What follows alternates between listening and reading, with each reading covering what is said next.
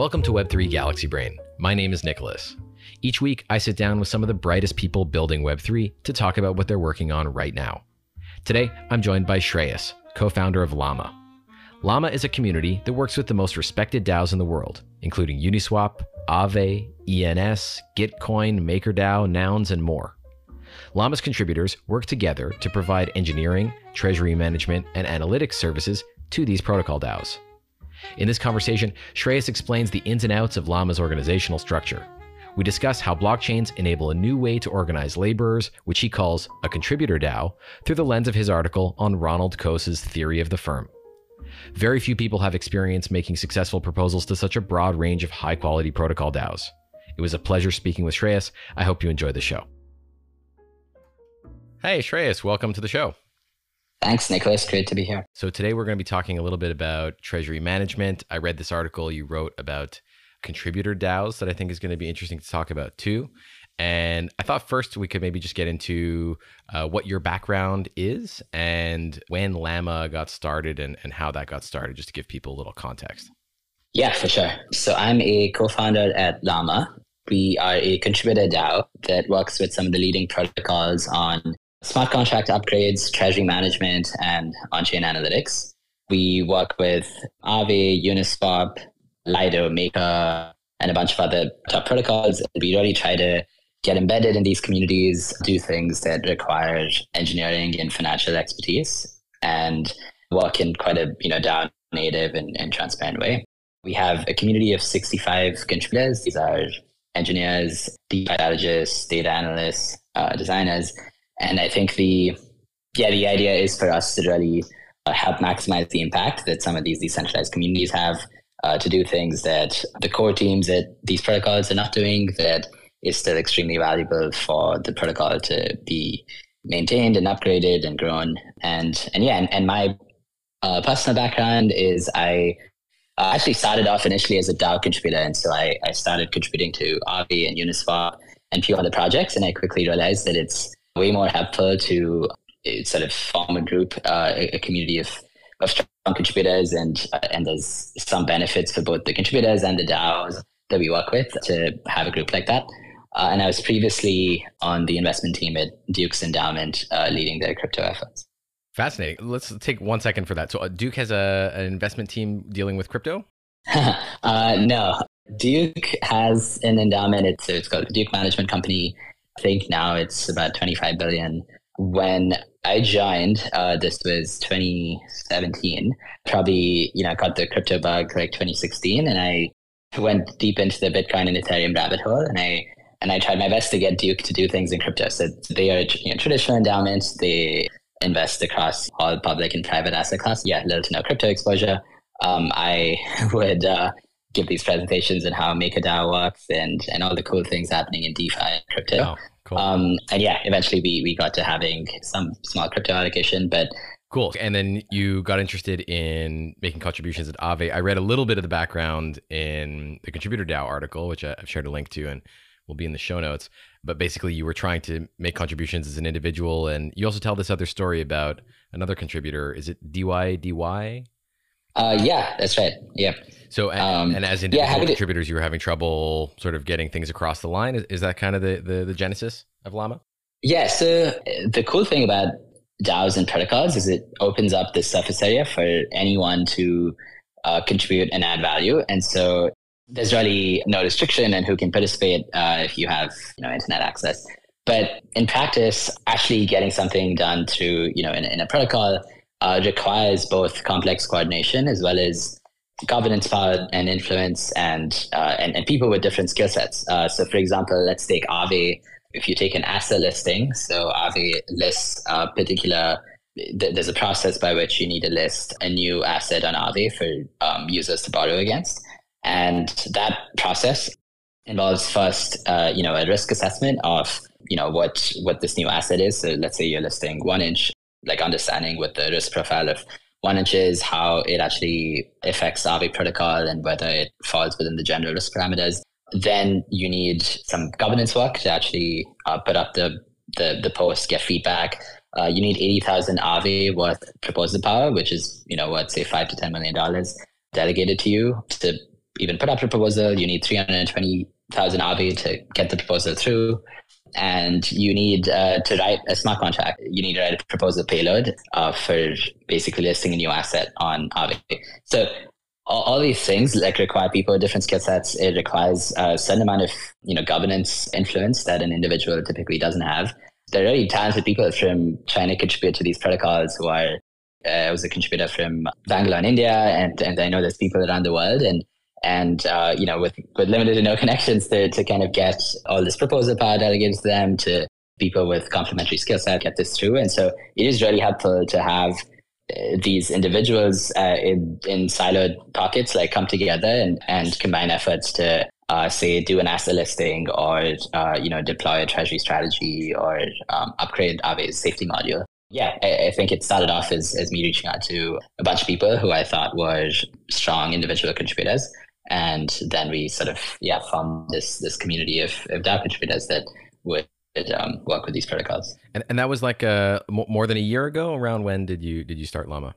Yeah, that was maybe a year and 10 months or close to 2 years back. Wow. Okay, so 2020. Yeah.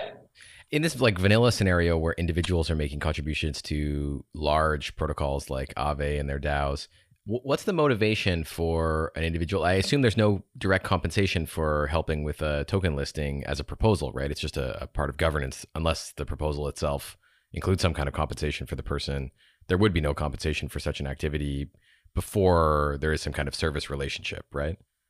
That's right. Yeah, like the default is you don't get paid, and then you could potentially have a relationship where either you have a contract where you get paid, or you get paid for a particular asset listing, either from Aave or the other project. There's nothing by default, but you could quote a price for your service. Typically, do people? I guess there are some people who do have the sway to make these proposals on their own, or with the votes that are delegated to them. Are they typically paying themselves, or in some way having a paid relationship with the DAO?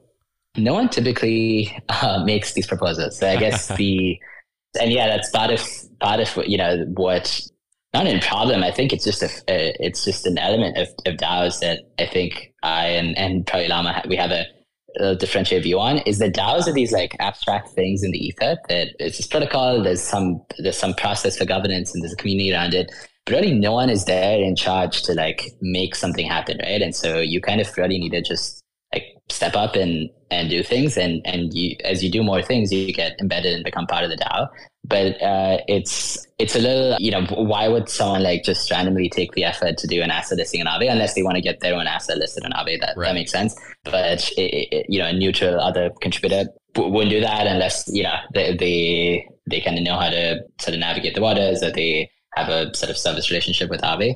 Yeah, maybe these things like sort of change and become more structured over time. But I think if protocols are structured how they are now, like there's definitely a lot of open questions on how you get to contribute, like how you get paid by the DAO, and we hope to make that easier for our contributors too.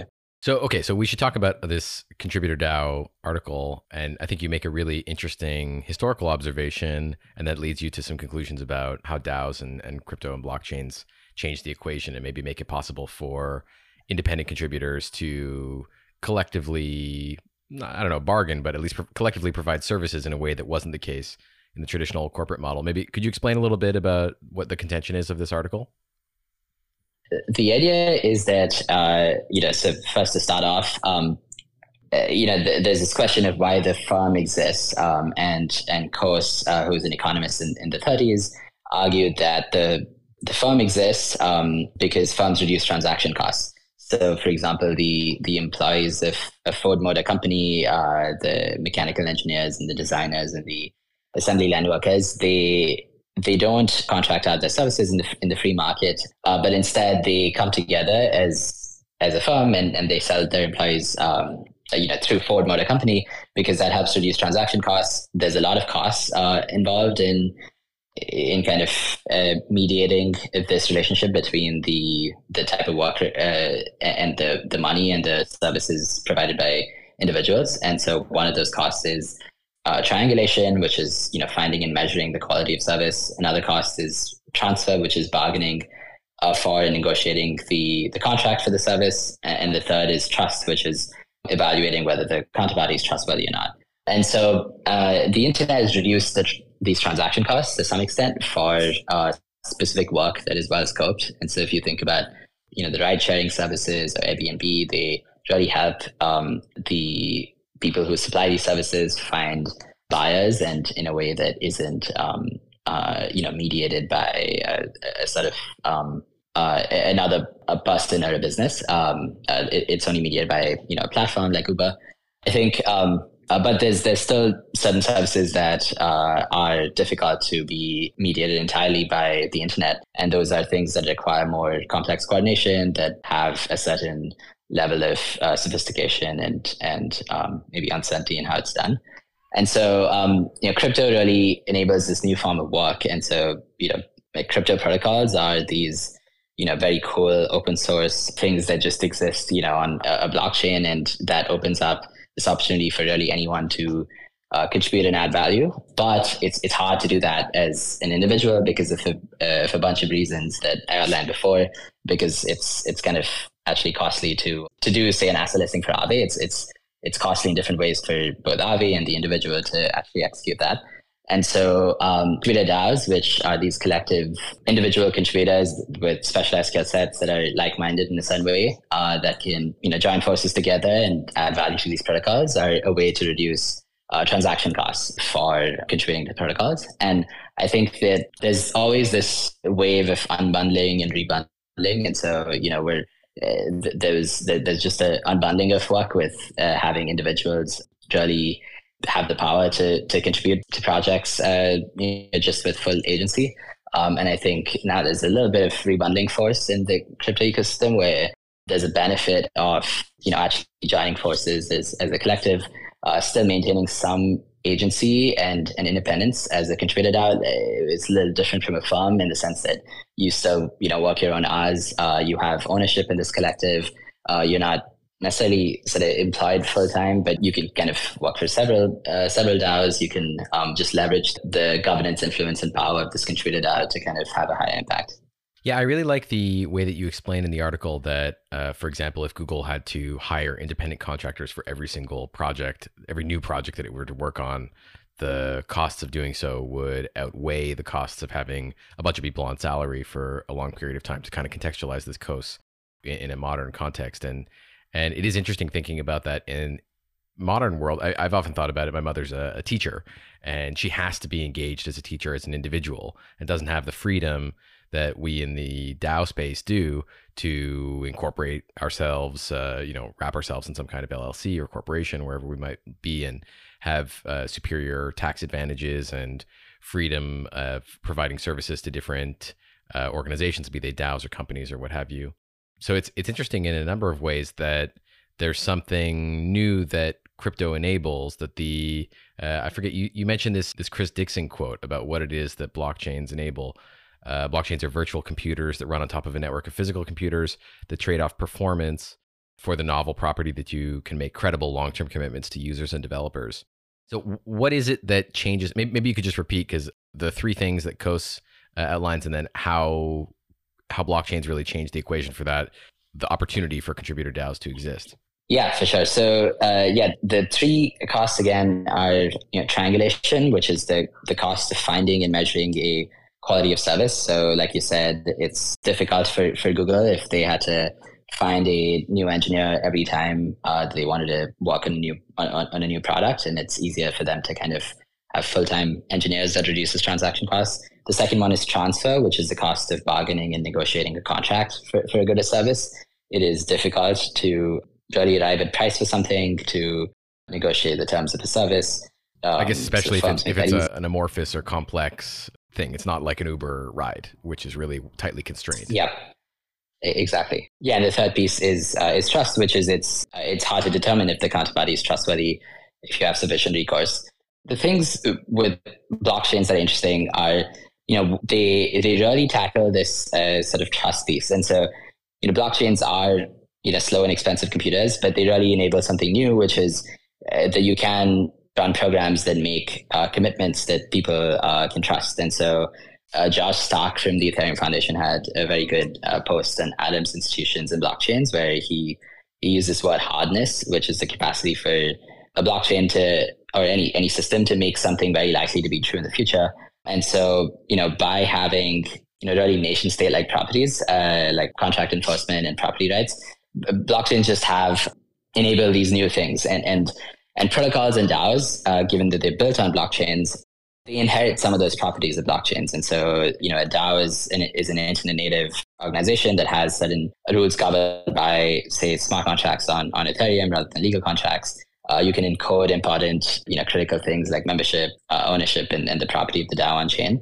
And so then use those sort of, key, say, trust properties to then have, people have the freedom to just know that, hey, like, when we build, we've heard examples of this. We've built something like pronouns, which is like a bidding interface on top of nouns protocol.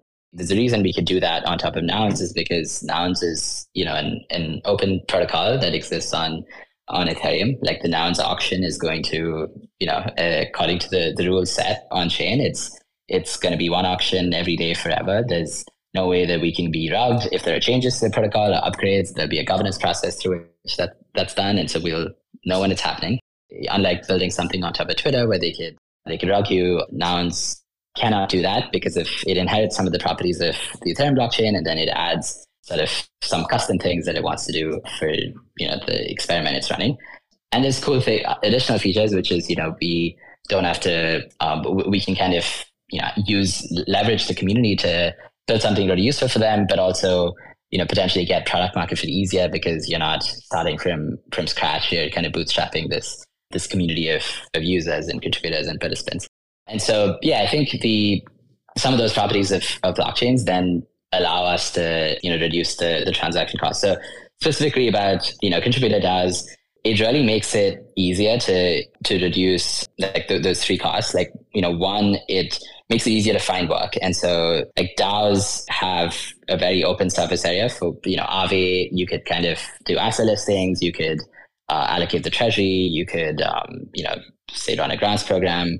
Contributor DAOs really help, individuals get the context and like maybe what could or should be done in the DAO. And then it allows like the access for really anyone to then step in because it reduces the governance friction and these other things that don't allow someone to, as an individual, to list an asset.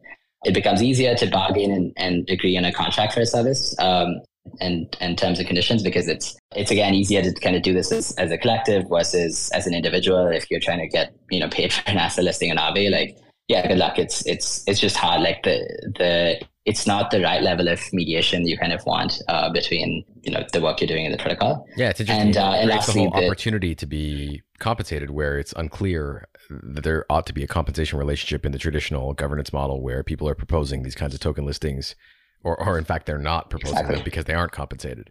So it's actually solving this compensation by creating a kind of, maybe collective bargaining is not maybe the exactly precise way to describe it, but creating the opportunity for a specific and constrained relationship between the DAO or protocol that's being governed and the entity that's providing that governance insight.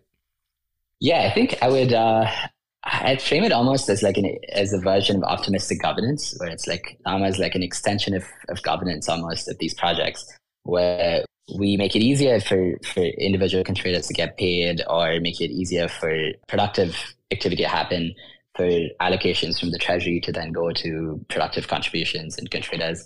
And it's hard to do that. Like, there's various projects like attempting to do that. Like we're using the contributor DAO structure, I guess, to hit at that problem. And I think, it comes from a lot of experience I guess that I've had that others have had as individuals trying to contribute to these DAOs, that it's, in theory, it should be like you should get paid for these things, but there's some pieces of the way governance works, which I think some of them are good. Like any asset should not be listed on Aave, and it should be difficult in some way to list an asset because Aave is a lending protocol. The key thing is securing the protocol and making sure there's nothing that you list, results in funds getting drained.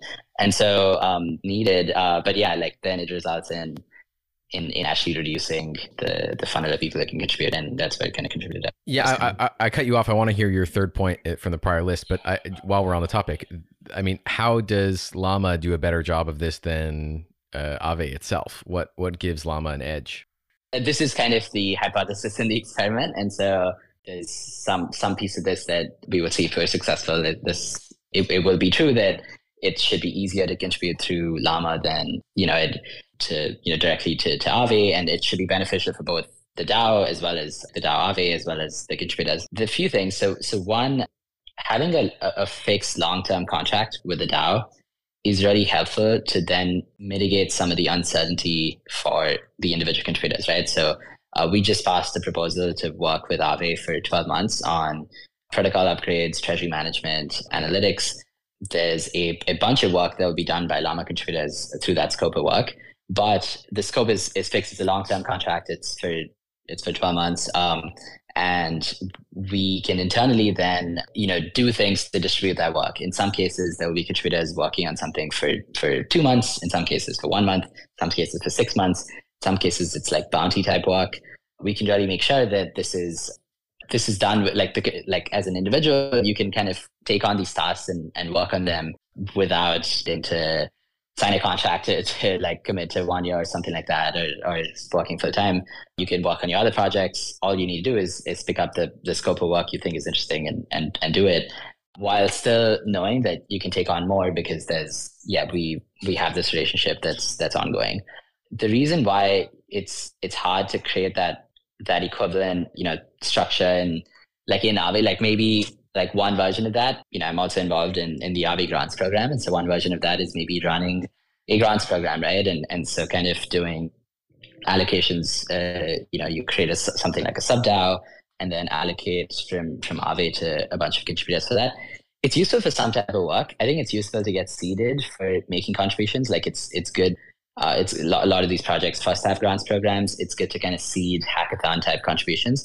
But there's some type of work that is much more either high impact or quote unquote serious, in the sense that it's like an asset listing, right? It's not a hackathon project. It's something that requires a lot of reps and is something that you actually can break down into a bounty type thing. Like in the sense you can have a well scoped thing for a smart contract engineer to work on one piece of the asset listing, for a risk analyst to work on another piece, for having some simulations that you run to make sure that things are okay. But those things are just hard to just fund as like one-off sort of grants. I think it's actually better to fund through like a specialized contributor DAO in some way.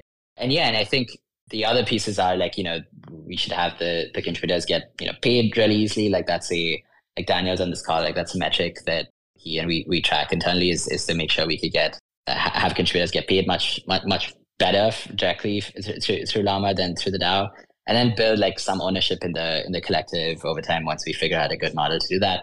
And so you have some exposure to these, you get some payment in stablecoins, maybe you get some payment in Aave tokens, but you also get some eventual ownership in the collective itself, and you're incentivized to do more that brings more to the collective's treasury, and you can kind of govern over that. In order to limit like grifters just implicating themselves in Llama rather than directly in the DAOs that you're service providing, do you find that the contributors at Llama are sort of solidifying around some kind of core crew of people who are always around, and that essentially becomes like a consulting service where, I mean, not unlike, I don't know, some kind of consulting company where it has a consistent stable of employees who are working consistently on projects over and over again and know each other and have the rapport to know that they can delegate something to a smart contract engineer and they don't need to read the code over themselves. They can trust that person does a good job. Or do you find the same dynamics reproducing themselves basically? Yeah, I think there's two types of contributors. I think there's one that is like the extremely high context person that should know deeply what Aave is working on and what type of work Llama has done before, what's needed, can translate the needs of the DAO into work for the contributor DAO. And so that is high context. I think that is something that you want people with a lot of reps and experience to do it. And so we have say 8 people at Llama who are ranchers who are like our top tier of contributors who stick around and they kind of can do the translation. And I think a lot of the other contributors are really strong, but like on a skill set rather than on context with the protocol. So they could be very strong data analysts, and if they get translated, like generally what what's needed to be built.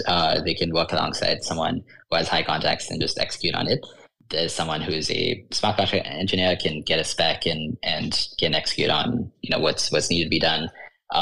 Same with the other types of work. And so I'd probably frame it as those two types of contributors. And I agree that we need both. And the second type is one that is more amenable to a very fluid structure of work, while the first one is more a little more traditional. And so the ranchers are kind of vouching for and checking the work of these more transient members or newer members of the DAO? Yeah, that's right. Like it depends on the particular project. Like there's some sort of analytics work where you have different analytics people, verify how the other projects are going. But yeah, typically the ranchers and the folks with context kind of just see the quality of the work before things go through. Because Llama's, you mentioned a little bit this idea that you could have multiple different teams working with different client DAOs, or I guess you maybe structure it as a client relationship, but we can get into that a little bit. But the reputation of Llama is at stake in every single relationship. Not only is there some kind of accruing of value to this one organization across multiple relationships with smaller independent teams working with particular DAOs or client projects, but the value of collecting the, I guess, remuneration, but also credibility that's gained through these projects is also put at risk every time a new project is taken on. And if a weaker team is going to be doing lower quality work for some client, then future clients will be aware of that, not only the best work that the group has done. Do you think about that? Do you worry about that? Or is it not really a problem? The quality, do you actually have more awesome contributors than you have projects to work on, or how does it feel? Yes, so far it's been going really well.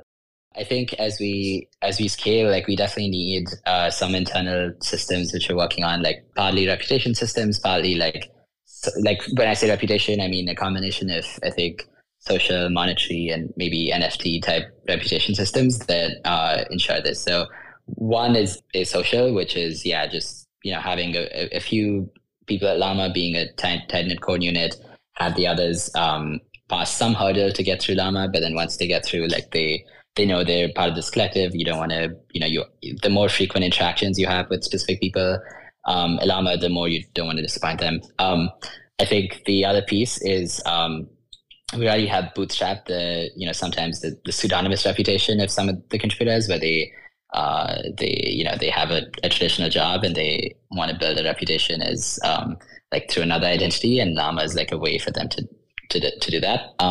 And there's consequences if they if they screw up, they're just not incentivized to do that.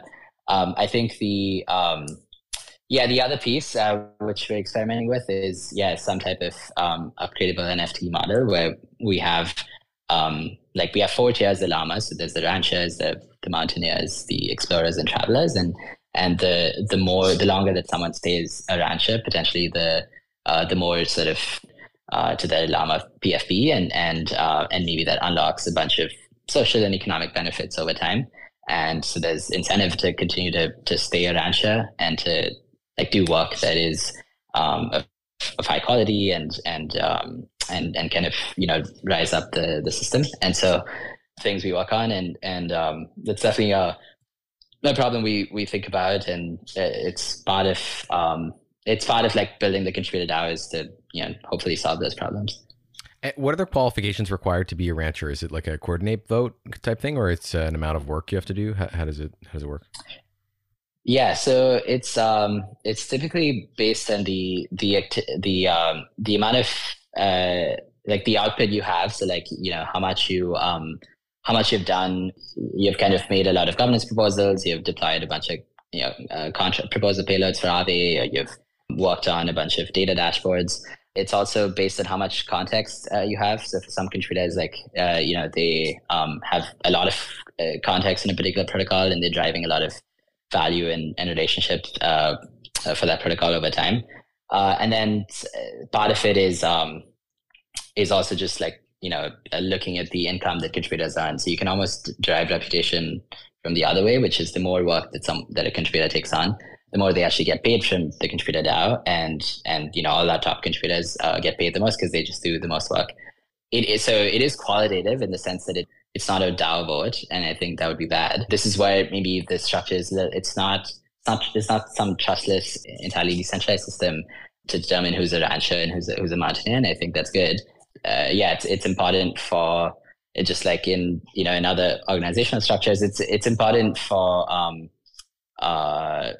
this to not be quantified in a way that maybe denigrates like the impact of individuals, and also be made public in a way that is a popularity contest. The idea is so right now, like 3 of us basically determine this every month and every quarter, and there's been like 0 issues in the sense that it's actually been extremely fair.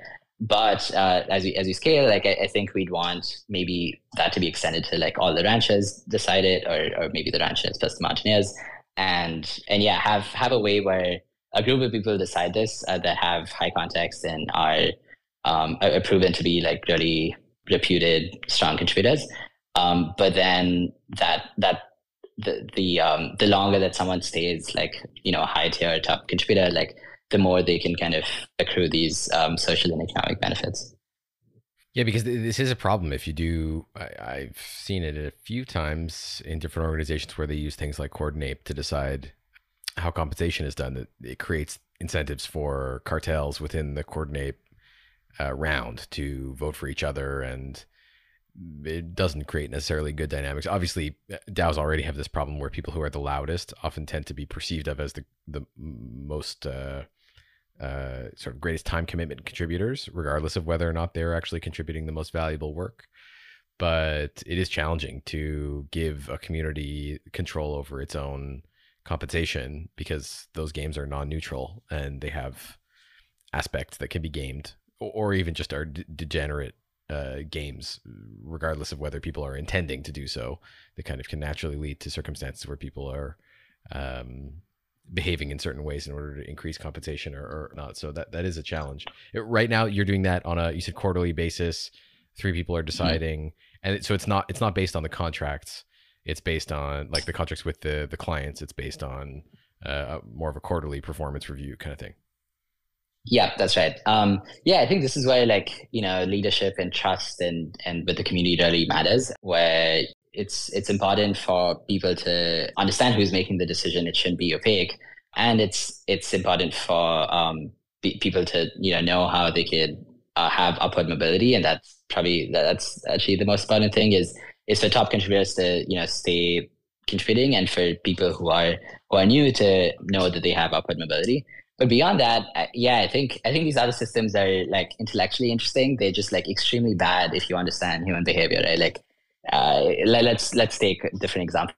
Let's say you put it up to a vote on who should be a rancher, or you decide compensation by a DAO vote. That's bad, because that leads to the most political people doing this, and it just leads to the discussion within the community being all of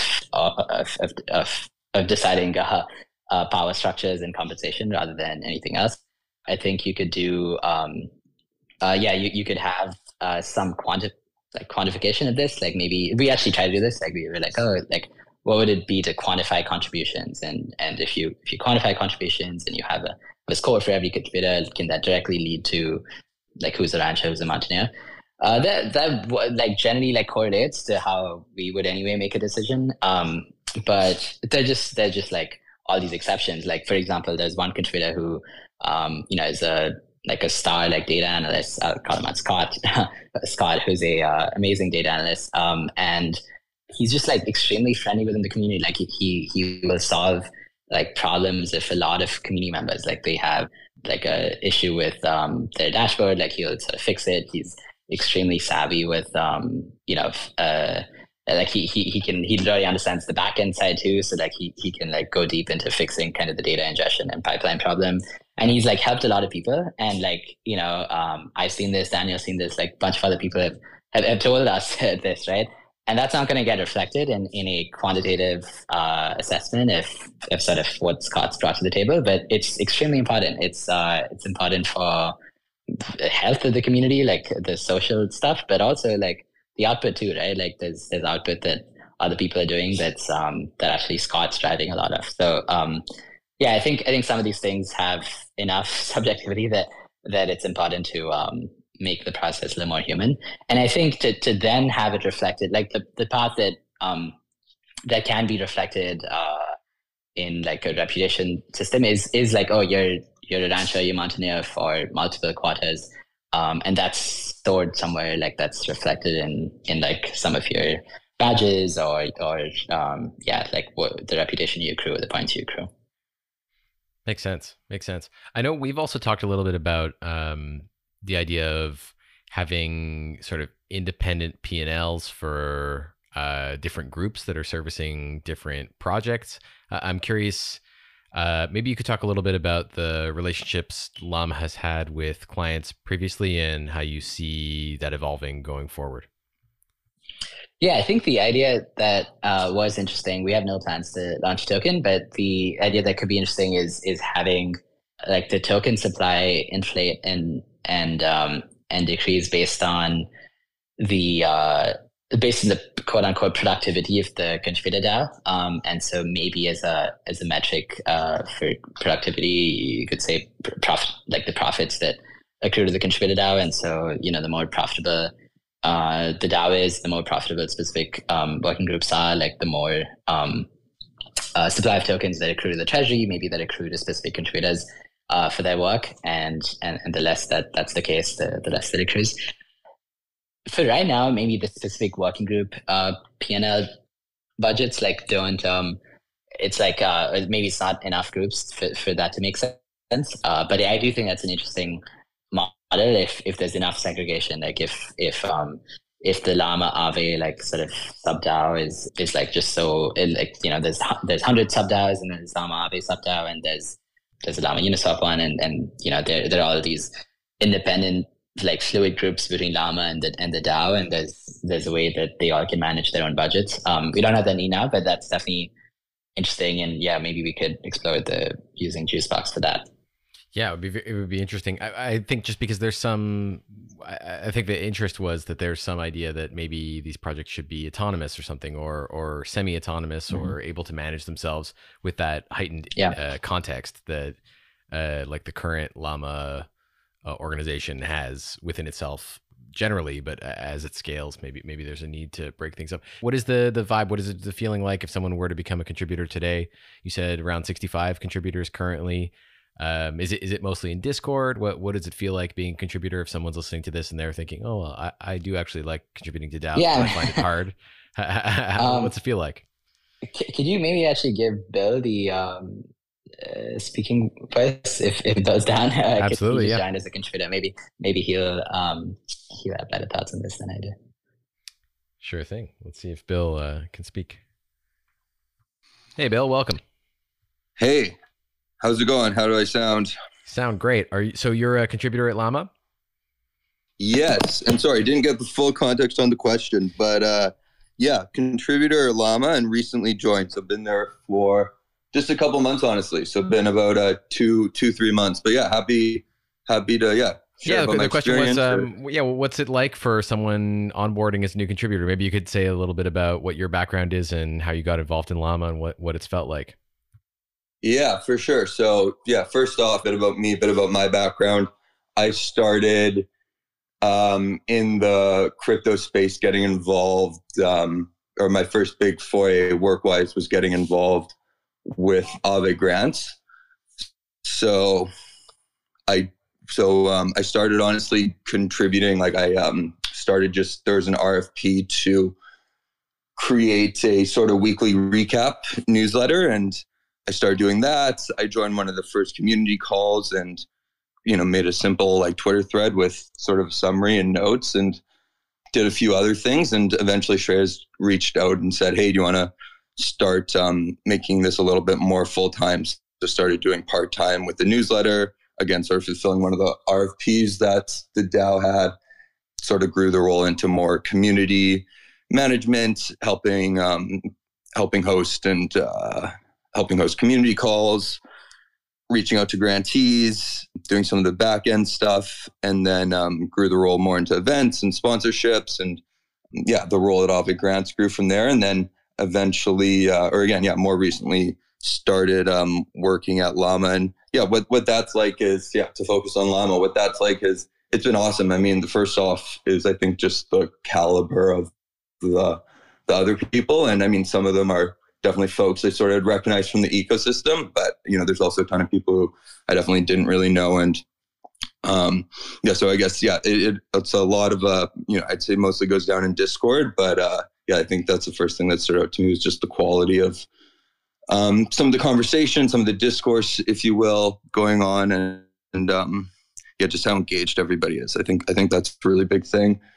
What is like getting onboarded? I mean, I think, it's almost like joining any project Discord where you want to you get invited to channels slowly, you try and, sort of give yourself some context. And then, again, I think because there's so many great people, there's a lot of folks to sort of reach out to, help answer any questions, or, clarify anything that I might not have, or, even just, I guess sort of the best way, just, even asking just straight up in the project threads or whatever questions. And again, everyone's been super, super helpful and engaging. And then I'm trying to think what else, I guess the other thing is, I guess that's the beauty of contributor DAOs, that you can sort of start contributing from day one and having an impact, and, actually trying to move the needle. And, there's so much white space with a lot of these things. So yeah, lots to do. So I think that's another exciting thing about it.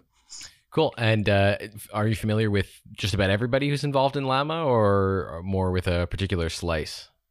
Definitely not everybody. Yeah, the 65 number, it's crazy to think about. Slowly I've met a few folks in person, which has been really nice. And yeah, I'd say slowly acquainting myself. So yeah, Llama, kind of a nice, or I think I have a super lucky role, if you will, because I sort of get to see across all the different teams. In terms of with Llama, it's sort of separated, and maybe Shreyas talked about this earlier, but it's sort of separated by, I guess, your technical role, but then also sort of what projects you're working on. So there'll be a certain Aave workflow, or a certain work stream, and, certain ENS work stream, and so for the different projects. And then I do some work on the social and community side. So I get to sort of see across all those different ones. But that being said, I'd say I've still only say lots of llamas to still meet. I've only met a small section of the herd.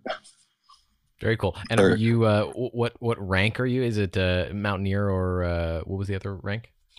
That's not called a rank, but yeah.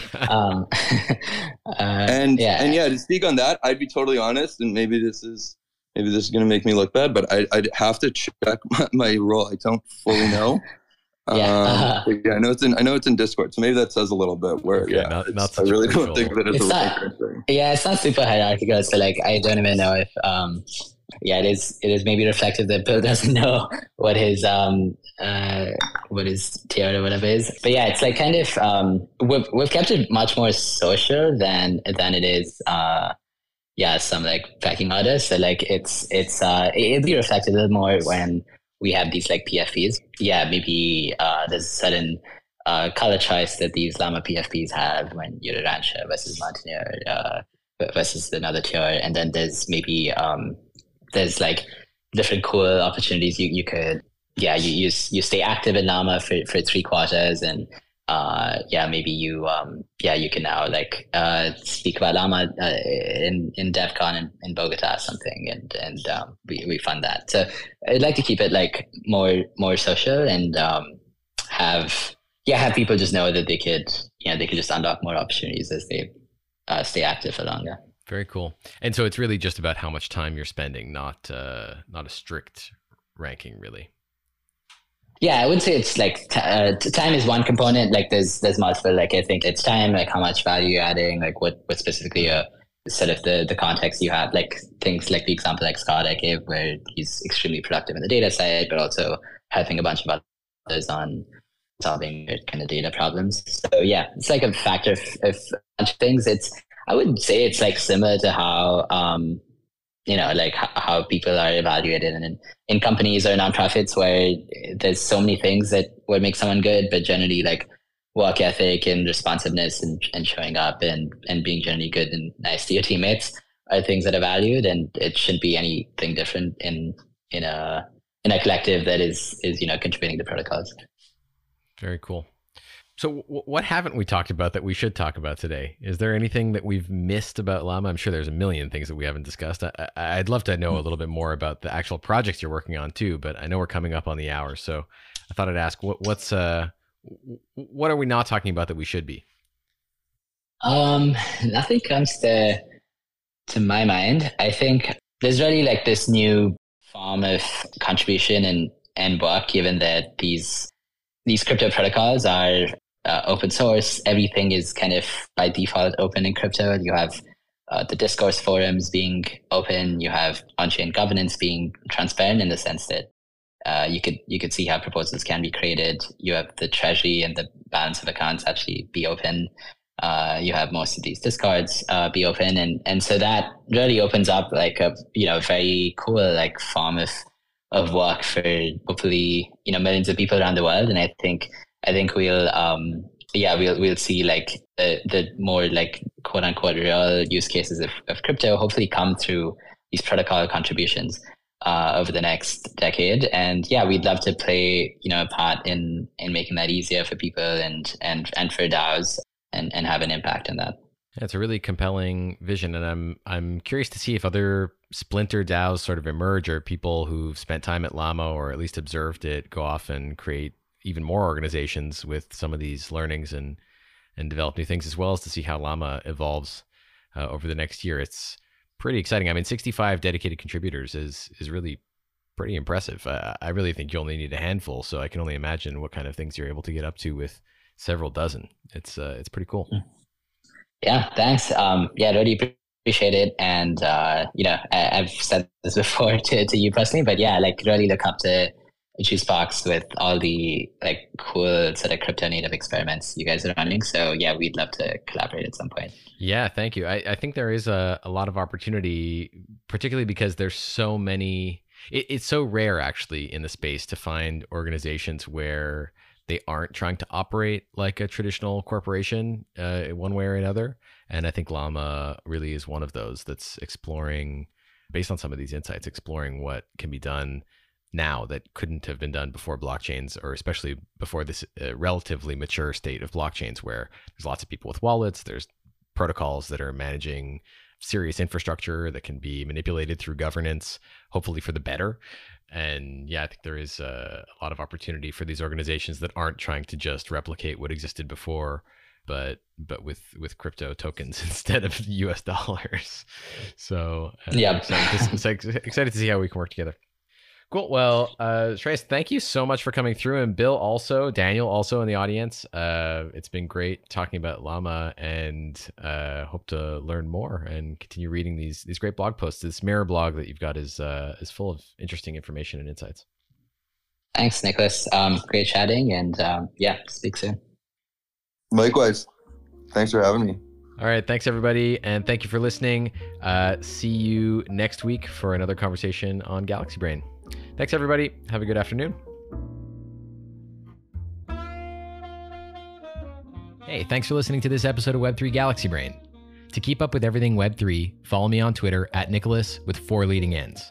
You can find links to the topics discussed on today's episode in the show notes. Podcast feed links are available at web3galaxybrain.com. Web3 Galaxy Brain airs live most Friday afternoons at 5 p.m. Eastern Time, 2200 UTC on Twitter Spaces. I look forward to seeing you there.